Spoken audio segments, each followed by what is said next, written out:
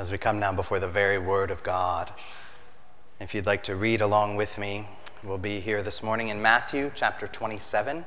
If you're using a Pew Bible, the number's there in the bulletin for you. Matthew chapter 27.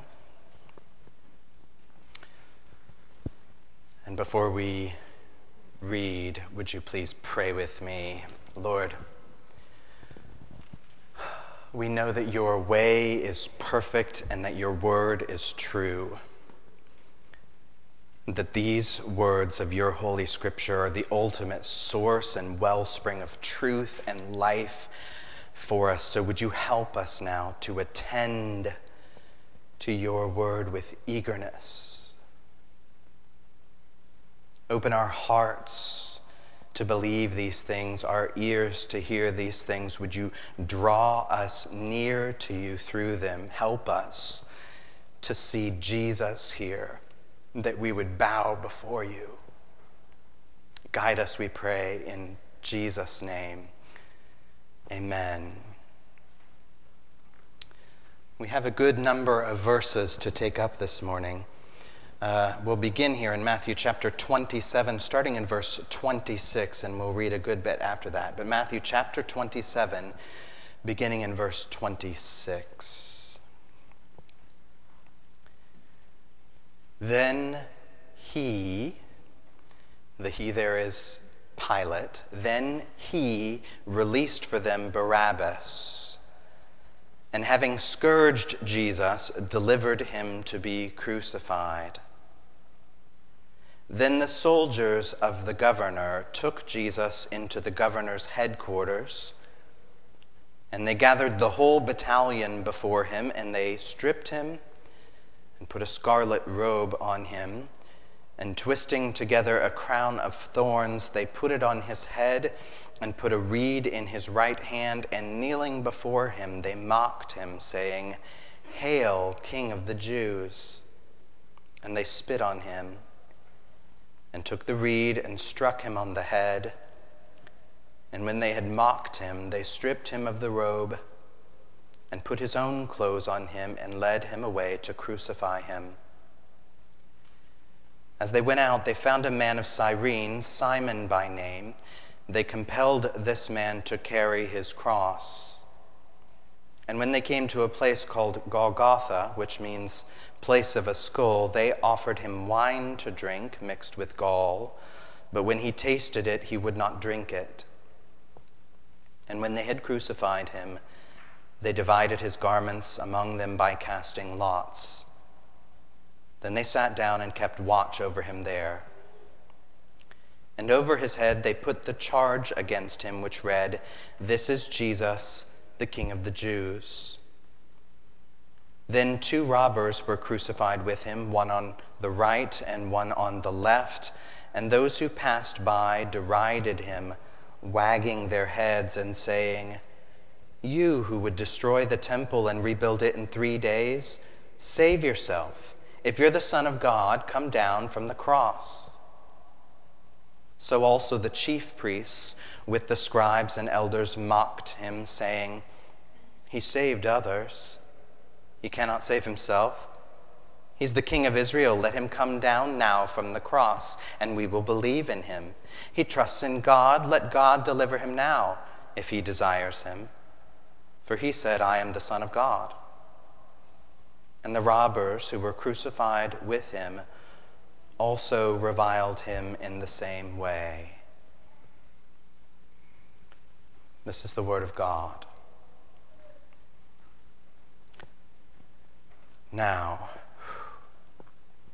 there are a lot of heavy things going on here. And it will overwhelm us, or at least overwhelm me, if we try to take all of this in at once. So as important as this whole scene, every part of it is, we're going to narrow our attention to focus mainly on one aspect of this scene, which is in verse 37. Let me read it again. And over his head they put the charge against him, which read, "This is Jesus, the King of the Jews." So that's what we're focusing upon. Now, To understand this, as always, we need to set this particular verse in its wider context. Last week, if you were here with us, we finished up the end of chapter 4 in Matthew, which was a good bit back now. There, Jesus had just begun his ministry of preaching and teaching and healing. Today now, we're in chapter 27, so we've made a big, about 3-year leap to the end of Matthew. We're doing this in preparation for Easter. And in these chapters, this is where we see Jesus in the midst of what's often called his passion, that is, his suffering on the cross, by which he will save sinners. This section is really the climax of the book. It's, in a lot of ways, the climax of all of human history, really, that we get to see here Jesus' death and resurrection. And Matthew, the author, rightly devotes a lot of time and detail to these final moments of Jesus' life, because there are so many significant things happening in a very small amount of time. So just by way of quick summary, before this section that we've jumped into, just within the last 24 hours prior to the text, even since the last sundown, if we were to go back and read them, we would have seen Jesus have the Last Supper with his disciples, where he would give them the very strange, mysterious, powerful words, "This bread is my body. This cup is my blood," and the covenant poured out for many for the forgiveness of sins. And he promises them there that he will drink of that cup anew in his Father's kingdom. We also see Jesus wash the feet of his disciples, that he gives them a new command that they would love each other as he had loved them. We see Jesus then betrayed in the Garden of Gethsemane by Judas, who had been one of his longtime followers and has now been entered into by Satan. And Jesus there is arrested under the cover of night like a common criminal. And then after that time, there are 6 distinct trials that Jesus goes through, both officially and unofficially, that between the beatings and the mockings, he's questioned by various members of the religious Sanhedrin, by the Jewish King Herod, and by the Roman governor Pilate. And in response to all of these trials, Jesus barely speaks a handful of words. So by now, at the point where we've entered in, it's now Friday morning. Jesus has not slept a wink all night. He's been beaten down in body, and I'm sure in some way in mind. And we've just heard the final decree by Pilate that Jesus is condemned to die by crucifixion. So after more beatings and mockeries, then we get to see in the text, the soldiers then are marching Jesus out to a common site of execution just outside the city, the place that's called Golgotha, the place of a skull. And Jesus initially is made to carry his own cross along that way to the spot, at least to carry it as far as he's physically able. They have to make Simon of Cyrene carry it for a while just to help him do it. But in this time, Jesus, as far as he carries that cross, is likely not carrying the entire cross.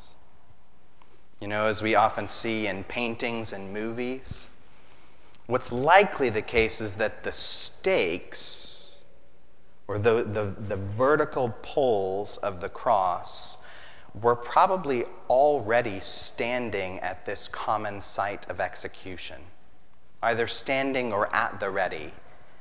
In fact, it's possible that they were even pre-used, that they had been hung with convicts before. There was perhaps even evidence of the people who had been hung upon them before. So what Jesus is carrying is not the full cross. He's most likely carrying what in Latin was called the patibulum, or the crossbar that his arms would have been spread across. And even carrying just that part by itself would have been a big undertaking. Scholars estimate that it would have weighed somewhere roughly around 100 pounds.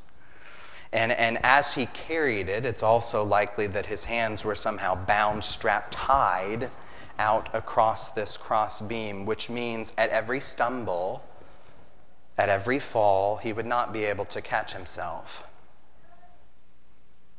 You can imagine the brutality that would cause just in walking.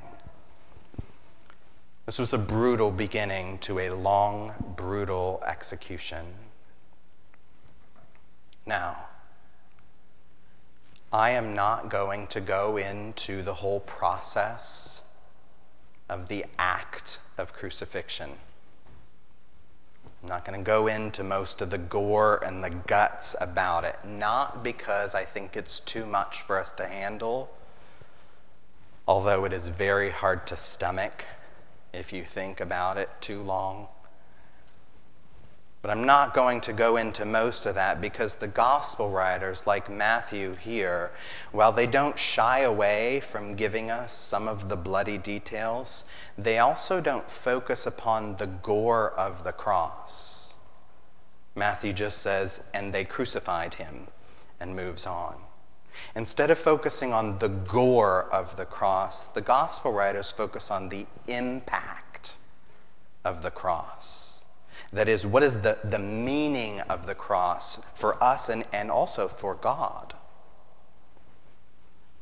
Now, even though I'm not going to focus on the details of it, I will mention one detail of the cross that is pertinent for us today.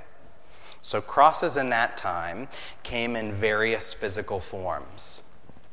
Some crosses, although it sounds like it may not be called a cross in this way, some crosses were in the form of an eye, or just sort of that vertical beam, and the hands would be tied up over the person. Some crosses were in the form of an X, where the limbs were spread out in that direction. Some crosses were in the form of a capital letter T. That is, the patibulum would just be set on top of the beam already in place. And some were in the form of a lowercase t, like the form of cross we're familiar with here. This is the type that's used in the crucifixion of Jesus. And we know this in part because of our verse that we've just read, verse 37, over his head they put the charge against him. That is, there was a part of the cross that extended up over Jesus' head, and this is the place where they posted the charge. Now, what's that? The charge was the written grounds for the execution. It's what the person has been convicted of. So that charge would be written on a white tablet, which is called a titulus. That's what John also calls it. The titulus with that written charge would either be hung around the criminal's neck as they walked to the site, or carried before the criminal by the guard. And then once they arrive at the crucifixion site, it would be posted near the cross somehow, or in this case, on the cross over his head. And the idea behind this in posting the charge is so that everyone could see as they passed by this public execution area, everyone could see and read and know why this person was killed. That charge is meant to be a warning to everyone. Don't do this. Don't be like this. That was the intent of it. Now, even if you didn't know the details of that, I'm sure you recognize at least the idea of the titulus, okay? Because you sometimes in art and medieval, modern art about the crucifixion, a tiny square above Jesus' head, you know what I'm talking about? And maybe you've even seen it sometimes with the letters INRI written on it, you know? Have you ever wondered what INRI means? See the INRI that's above Jesus' head? That's not one word. That's an abbreviation of the first four letters in Latin. So INRI is actually just the four letters INRI that stand for Jesus Nazarenus Rex Judaeorum, or Jesus of Nazareth, King of the Jews. That's how it's often depicted in art, but in reality, as it happened, the titulus wouldn't have been some tiny little square with an abbreviation. That's not very helpful, especially if you don't know what the abbreviation means, right? LOL only helps if you know what LOL means, or BRB. If you don't know what INRI means, that's not going to help. The idea is that they want people to see the whole charge against him. In John's gospel, even, we're told that the charge was written in 3 different languages, in Aramaic, in Latin, and in Greek. So this would have been a fairly large tablet that's hanging over Jesus' head, written large enough for people to clearly see below him as they pass by. This big titulus would give the clear charge to everyone: this is Jesus, the King of the Jews. That's what's written above him.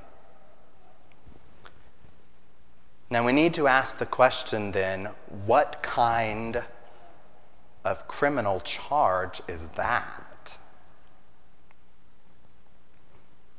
There were lots of reasons why the Jewish religious leaders wanted Jesus dead.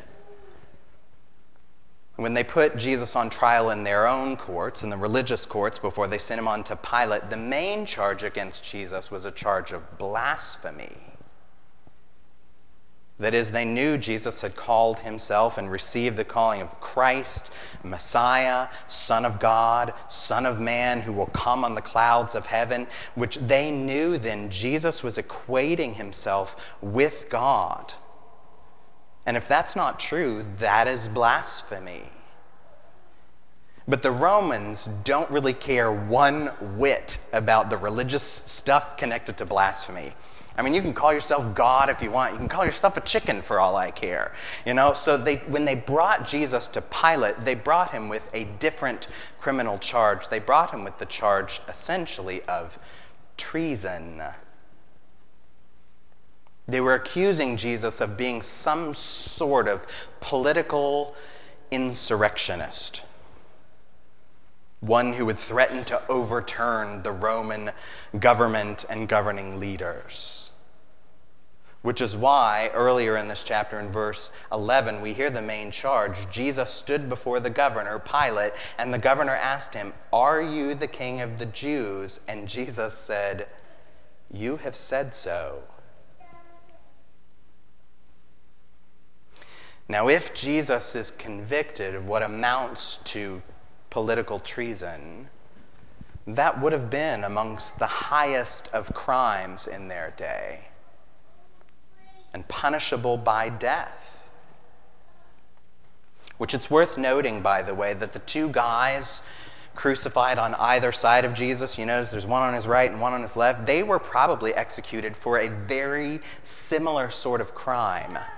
In my translation, they're called robbers, and they probably were that in some sense, but robbery or theft by itself was not a cause for the death penalty in Roman law.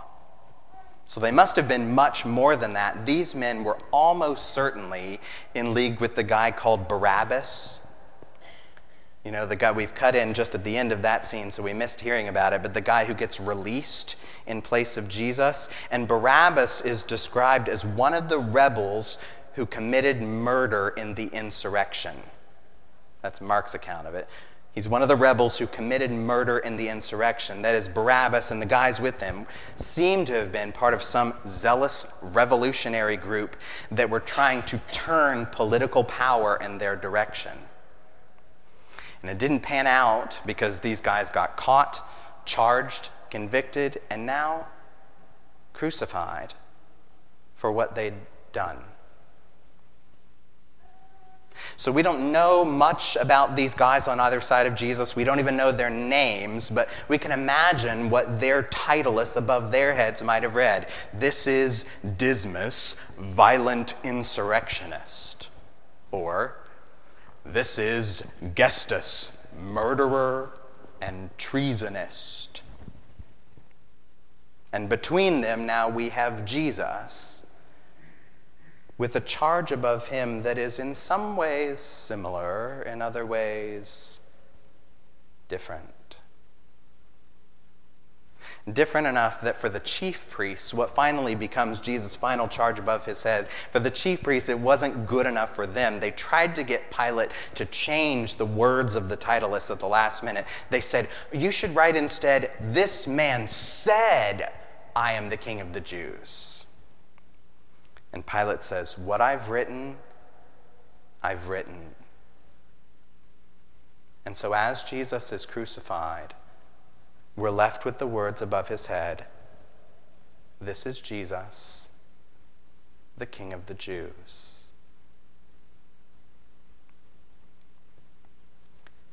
This charge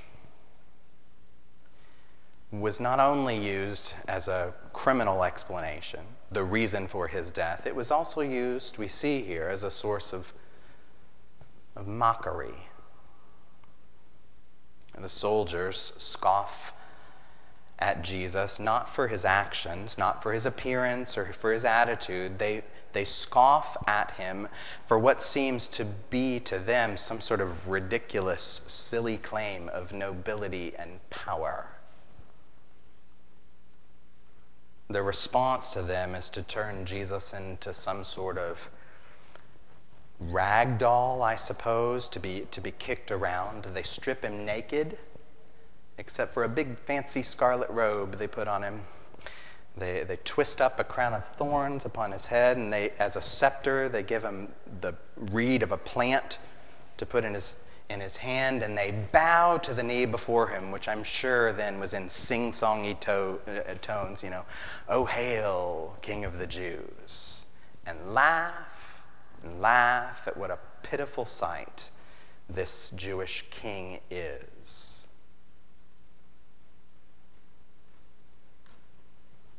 It wasn't just the soldiers. The mockery continued all the way to the cross. The people that passed by derided him, we're told, and the chief priests loudly call into question all that Jesus had taught and said about himself. They even address this claim to kingship in verse 42. He saved others. He can't save himself. He's the King of Israel. Let him come down now from the cross and we'll believe in him, they say. True kings just don't end up like this. And I suppose, in a sense, that's true. This king does not end up like this either. We as believers see here the profound irony in much of this whole scene, but particularly in the titleists. That what was meant to be a criminal condemnation, a cautionary tale, a shameful mockery upon him, that very same thing proves to be true. That this is Jesus. This is the King of the Jews, the people of God. Kingship is one of the main themes throughout the whole book of Matthew. So when Jesus is preaching, the summary of his preaching is the kingdom of heaven is at hand. By that, Jesus doesn't just mean that the kingdom is coming. He means he is the king who is bringing this kingdom. Even the very first words of this whole Gospel of Matthew, if we were to look at the first lines of the first chapter, we hear, this is the book of the line of Jesus Christ, the Son of David. The Son of David then is this Jesus who sits on the throne and line of David, the one that the Lord has promised to establish his reign forever. This is the King, Jesus. None of this, of course, I hope, is new to us. I'm not in the business of preaching new things. I'm not trying to cook up the newest thing. We already know the kingship of Jesus. We celebrate it. We often talk about it with joy and with thanksgiving. So we know this, but along with that, there is something striking about the placement of this particular truth here. That his kingship is announced at this time and in this way. There is something significant to the words of Jesus as king on the title list, particularly above the cross. And to carry us here to the end, let me just briefly make 3 observations that I think are helpful for us about this. The first is this, that God's truth may be paradoxical. God's truth may be paradoxical. So there are many true things that could rightly be said about Jesus at his crucifixion. He's the suffering servant. He's the lamb that was slain. He's the sacrifice for sin. All of those words are not only true, they are particularly fitting to this occasion where we see Jesus at his weakest moment, really. And yet the sign that hangs above him is not lamb that was slain, it's this is the King. There is something sort of paradoxical about that. There are many times where the scene around us does not fit with our understanding of what is true, or of what we think ought to be true. There were some that stood at the foot of the cross and asked Jesus, if you're really king, why don't you come down? And we see versions of that today, do we not? Maybe even in our own hearts. Jesus, if you're really the king, why is there so much war? Jesus, if you're really the king, why are there still thousands of babies being murdered in the womb? Jesus, if you're really the king, why am I struggling with so much pain and heartache? Jesus, if you're really the king, why don't you go ahead and put just that final crushing blow to Satan? There are many mysteries here, but let me remind us that none of those things make the truth of Jesus' kingship untrue. It is okay to wrestle with hard things, but we do not want to allow them to stand in the way of our trust and belief in Jesus. Even if it's paradoxical, even if it's beyond my understanding how all these things can fit in the same box, truth isn't contradictory, nor in a sense is it complex to understand. The words of the title list are not scholarly doctrines, as much as we may love those. The words of the title list were not technical terminologies. The words weren't, this is Jesus, the propitiation. Important word, but that's not what we hear here. The words are just plainly, this is Jesus the King. Do you believe that to be true? God's truth may be paradoxical. The second observation, God's truth may come through unbelievers unaware. God's truth may come through unbelievers unaware. It's interesting to observe that the actual inked words, whatever it was, however it came to be, the inked words of the titles were not written by Matthew. Not written by Peter or John or by any other follower of Jesus. They're written by Pilate, a Roman governor. And Pilate spoke words truer than he realized. We hear a similar sort of thing not long before this scene from Caiaphas, who's the high priest at the time. So he and the other priests were meeting together to plot and try to kill Jesus. And we hear this little scene in John chapter 11, verse 50. Here are his words. The high priest says this: "You don't understand," he's speaking to the other priests, "you don't understand that it's better for you that one man should die for the people, not that the whole nation should perish." That's his argument for trying to get rid of Jesus. Better that one man should die so that the whole people should not perish. So in Caiaphas' mind, he's just thinking practically here. We got to get rid of Jesus before he leads our whole nation astray. With all of his signs and miracles and wonders and teaching, people are starting to believe him. So we're better off killing the one than having him kill us all. And there's actually a very profound theological truth in there that he's not even aware of. That he was right in his words, that it actually is necessary that this one man, Jesus, die so that the whole nation would not perish.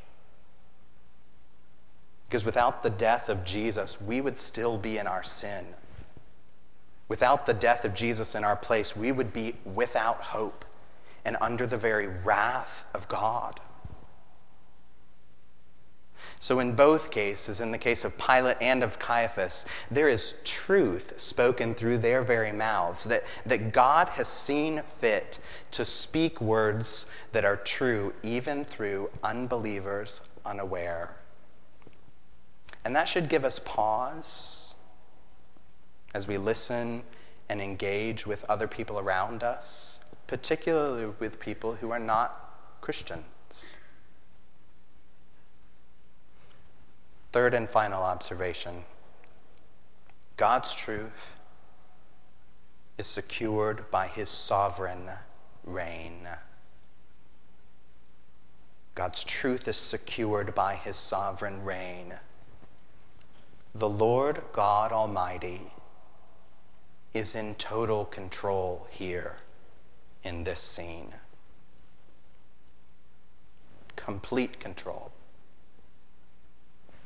You know, at the time, I'm sure it would have seemed to Jesus' followers that everything was coming apart. Everything we've done is just unraveling thread by thread. The whole world is crashing down. But this is all part of God's perfect plan to save his people from sin. We hear in the book of Proverbs this little verse: "A king's heart is a stream of water in the hand of the Lord, and the Lord turns that heart wherever he wills." Which means that this Titus, which is written by Pilate, was not just random words out of his own mind. The pen of Pilate was turned by the sovereign hand of God to give us a secure reminder that even amid all the mocking cries, amid all the plots and deceptions, amid every drop of gall and every drop of blood, amid the clouds of darkness of death, even amidst a march of the very gates of hell itself, hanging over the head above it all, the Lord has sovereignly posted the words of true and glorious gospel. This is Jesus, the King of the Jews. Let's believe what he said. Would you pray with me?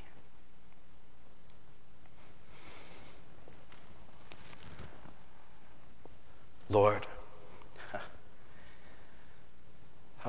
we often sing the words of the hymn that though the wrong seems oft so strong, God is the ruler yet, and that's true.